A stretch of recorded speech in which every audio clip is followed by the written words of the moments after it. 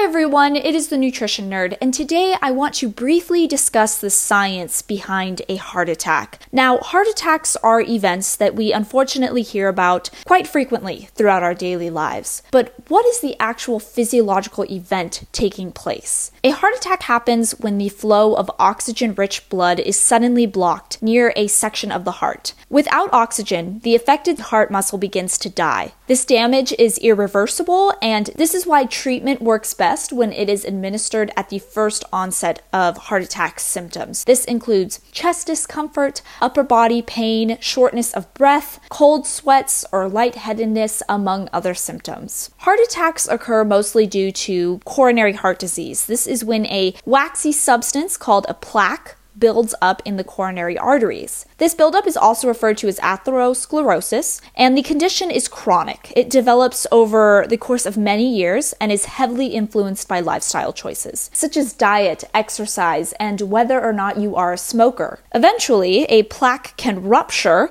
causing a blood clot, and if this clot is large enough, it can block a coronary artery, therefore causing a heart attack. To learn more about heart attacks and what you can do to prevent them, as well as the signs and symptoms of a heart attack event, I recommend checking out the American Heart Association's website or the National Heart, Lung, and Blood Institute. This has been the Nutrition Nerd. Hopefully you learned something new today, and I will catch you in the next one.